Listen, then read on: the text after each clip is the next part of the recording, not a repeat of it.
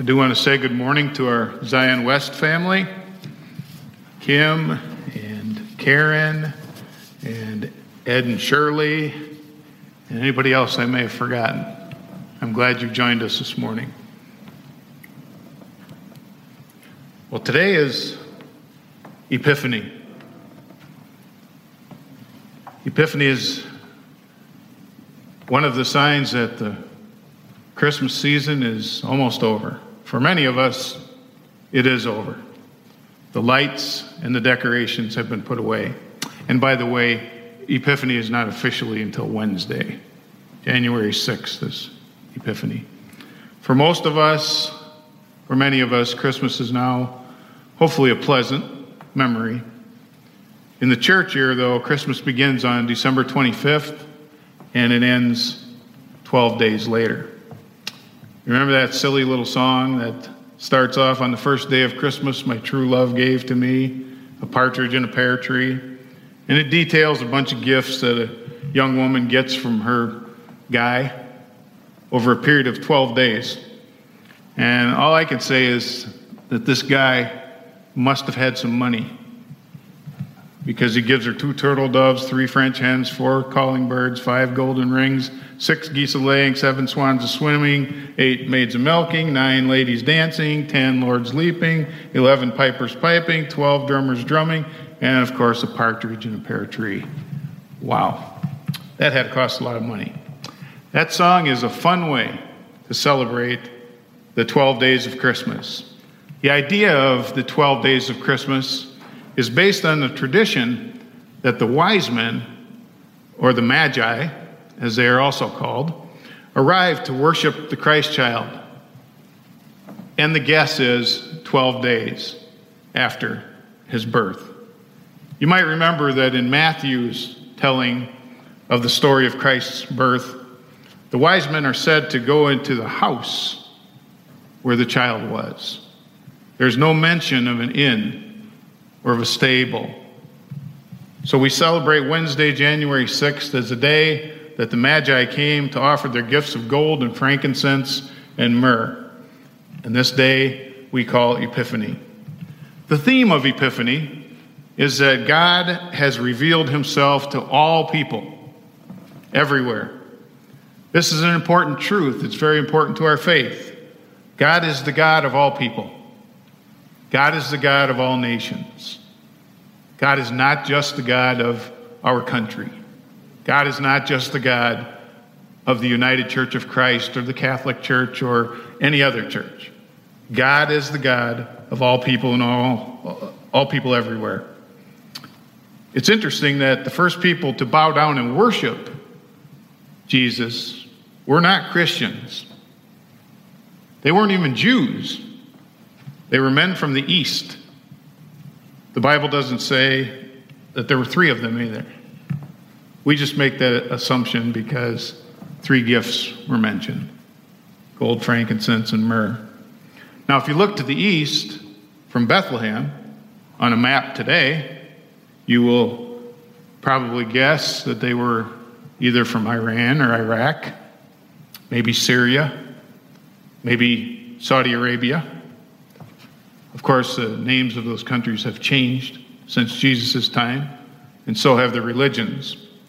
Muhammad hadn't been born, so we know that none of them were Muslims, but their faith was most certainly different from the Christians or the Jews.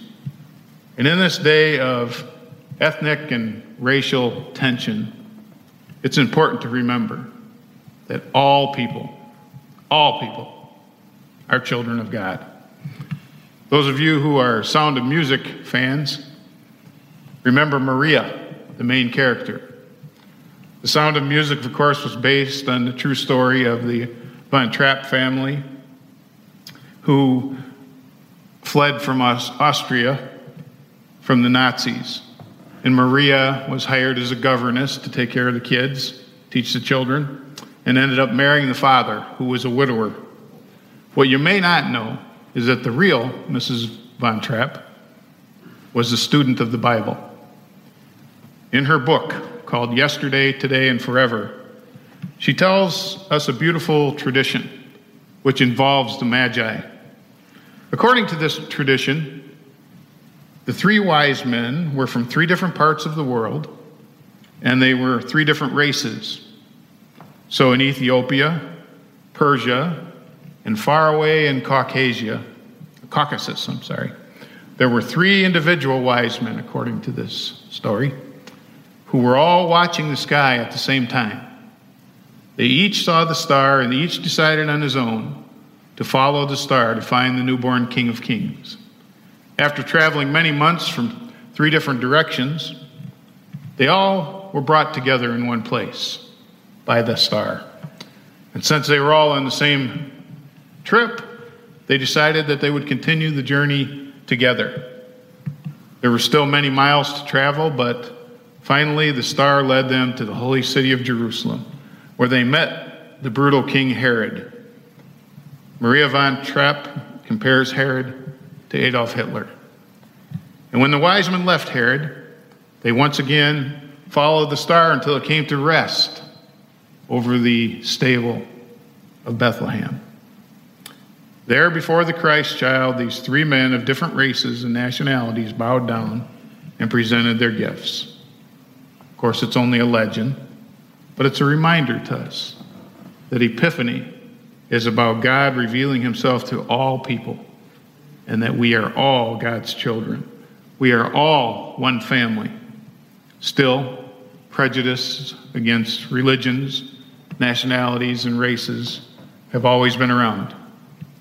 At one time, it was normal for some West Indies nationals to conspicuously hold their noses and stick their tongue out whenever they passed an American. How's that for prejudice? Hatred and bigotry have been around for a long time, and they're everywhere. Prejudice seems to be rooted in human nature. It doesn't die easily, but the scriptures make it very plain. There's only one race, the human race. We all have the same original parents. God is no respecter of persons or of nations. Here's a second thought. Sometimes God does choose individual people or nations for a certain task, something he has for them to do. Israel was called to be a light to all nations. It was not that God loved Israel more than God loved any other nation, even though Israel sometimes seemed to think so. Israel was to set an example of holiness for the rest of the world. And when that didn't work out, God sent a light into the world that the darkness, it says, could not overcome. It was the light of Jesus Christ. Jesus then chose some men and women to carry on his work. This was the new light, the new salt, the new leaven, and that work has been passed on to us. That's what being the church is about. What an exciting opportunity God has given to us, the church, to bring light to a dark world. There was a man who was piloting a small single-engine plane one evening, and it was just about dusk. He was headed toward a small country airport, and night came more quickly than he thought it would. And by the time he reached the little airport, it was impossible for him to see the paved landing strip because it was too dark. His little plane had no lights, and no one was at the little airport to turn on the lights. So he started circling. And for 2 hours, he circled around in the dark, not knowing what to do, and knowing that soon he might run out of fuel, and he might just plummet and die. What happened next was an answer to prayer. Someone on the ground heard the little plane circling the airport, and she guessed what the problem was. And so she jumped into her car, and she headed for the airport. When she got there, she couldn't figure out how to turn on the airport's lights, so she settled for driving her car up and down the driveway with her lights on high beam to show the pilot the dimensions of the runway. Then she pulled her car off one end of the runway with her headlights still on bright to guide that pilot to a safe landing. Wouldn't you like to beam such a saving light into someone's darkness. It might be a friend having family problems. It might be someone you care about battling alcohol or a drug addiction. It might be helping someone in need of a meal or clothing or other essentials. It might be yourself in the life of a resident, getting involved of a nursing home who has no one to talk to or to share God's love with. God does not love Christians any more than he loves anyone else. But he asks us to accomplish the most challenging but the most rewarding task in the whole world, and that is to be his body in this world. This brings us to our final thought. Each time we bring light into someone else's life, we move toward that day when the whole world will walk in the light of God's presence. That it has always been God's will for his world, and it will happen. There will be a day when people will make their swords into plows, and they'll make their spears into pruning hooks, like the scriptures say. There will come a time when every knee will bow and every tongue will confess that Jesus Christ is who we believe he is. He is Lord. God is at work in this world today in the lives of his people. I like a story that Dr. Eugene Bryce once told that comes from a time when radio was our main form of communication, mass media. There was a sheep herder in Montana who wrote to the NBC Symphony in New York about a problem he had. You see, the sheep herder was an amateur musician, and he played the violin, but his violin had gotten very badly out of tune, and he was all alone. He had no way to tune it, so he needed a favor. And so on Sunday afternoon, June 18th, 1938, at the beginning of the program of the NBC Symphony, a loud and clear note was sent out across the air. It was a beautiful, clear A note. And from that A note, a sheep herder out in the middle of nowhere in Montana got his violin in tune. Christ, of course, is God's A note for this disagreeing world. We are all called to sound that note in our own way with the gifts we have. We do that by modeling and showing in our lives unconditional love of God for all people. It doesn't matter where they come from or what mistakes they've made. All people are God's children and in need of God's wondrous and complete love. They're in need of our love. It's like a children's story written by James Thurber, which was called The White Deer. The White Deer is about a beautiful princess who had been changed by a witch into a white deer. And a king called King Claude and his 3 sons, Thag, Gallo, who were hunters, and Jorn, who was a poet, are out hunting, and they come upon this white deer. And they raise their bows to kill it. But just before they shoot, the deer changes back into the princess. Well, King Claude and his son take this beautiful princess home with them, but she can't remember anything about her past. She doesn't even remember who she is. They finally discover that the only thing that will cause her to get her memory back is the unconditional love of a young man. In order to decide who this young man will be, whether it'll be Thag, Gallo, or Jorn, they are each given difficult tasks to perform. And Jorn, the poet, in the end wins the princess's hand. He gives her the kind of love that allows her to remember where she came from and who she is. Isn't that what God has called us to do for our world? By God's grace, we can show the world the unfailing love of God. We can do it by showing God's work in our lives so that the world may truly see where it came from and why it exists. All people are God's children. God is no respecter of persons. But God does select individual people and groups of people for certain tasks. I believe I have a certain calling, certain tasks. I believe each of you do as well.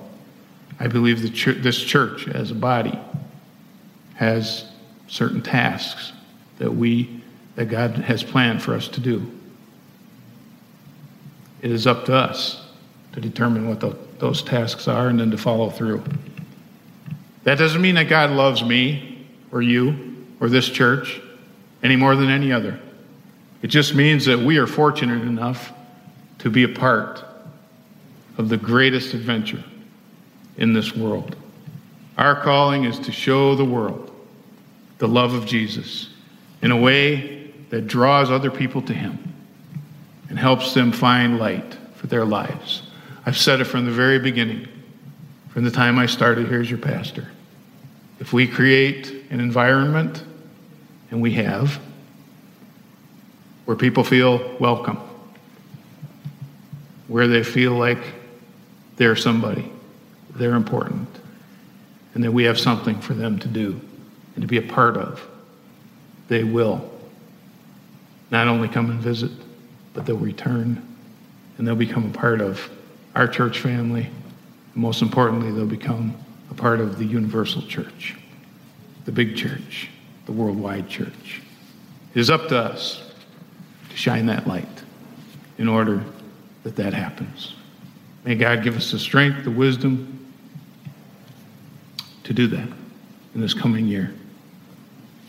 I know 2020 was not a great year, but I truly believe that we're right on the verge of better things. It's just around the corner. Hang in there a little longer. All is going to be much, much better in the months to come. May 2021 be a blessed, profitable year for you, for yours, for our church, for our community, for our nation, for our world. Amen.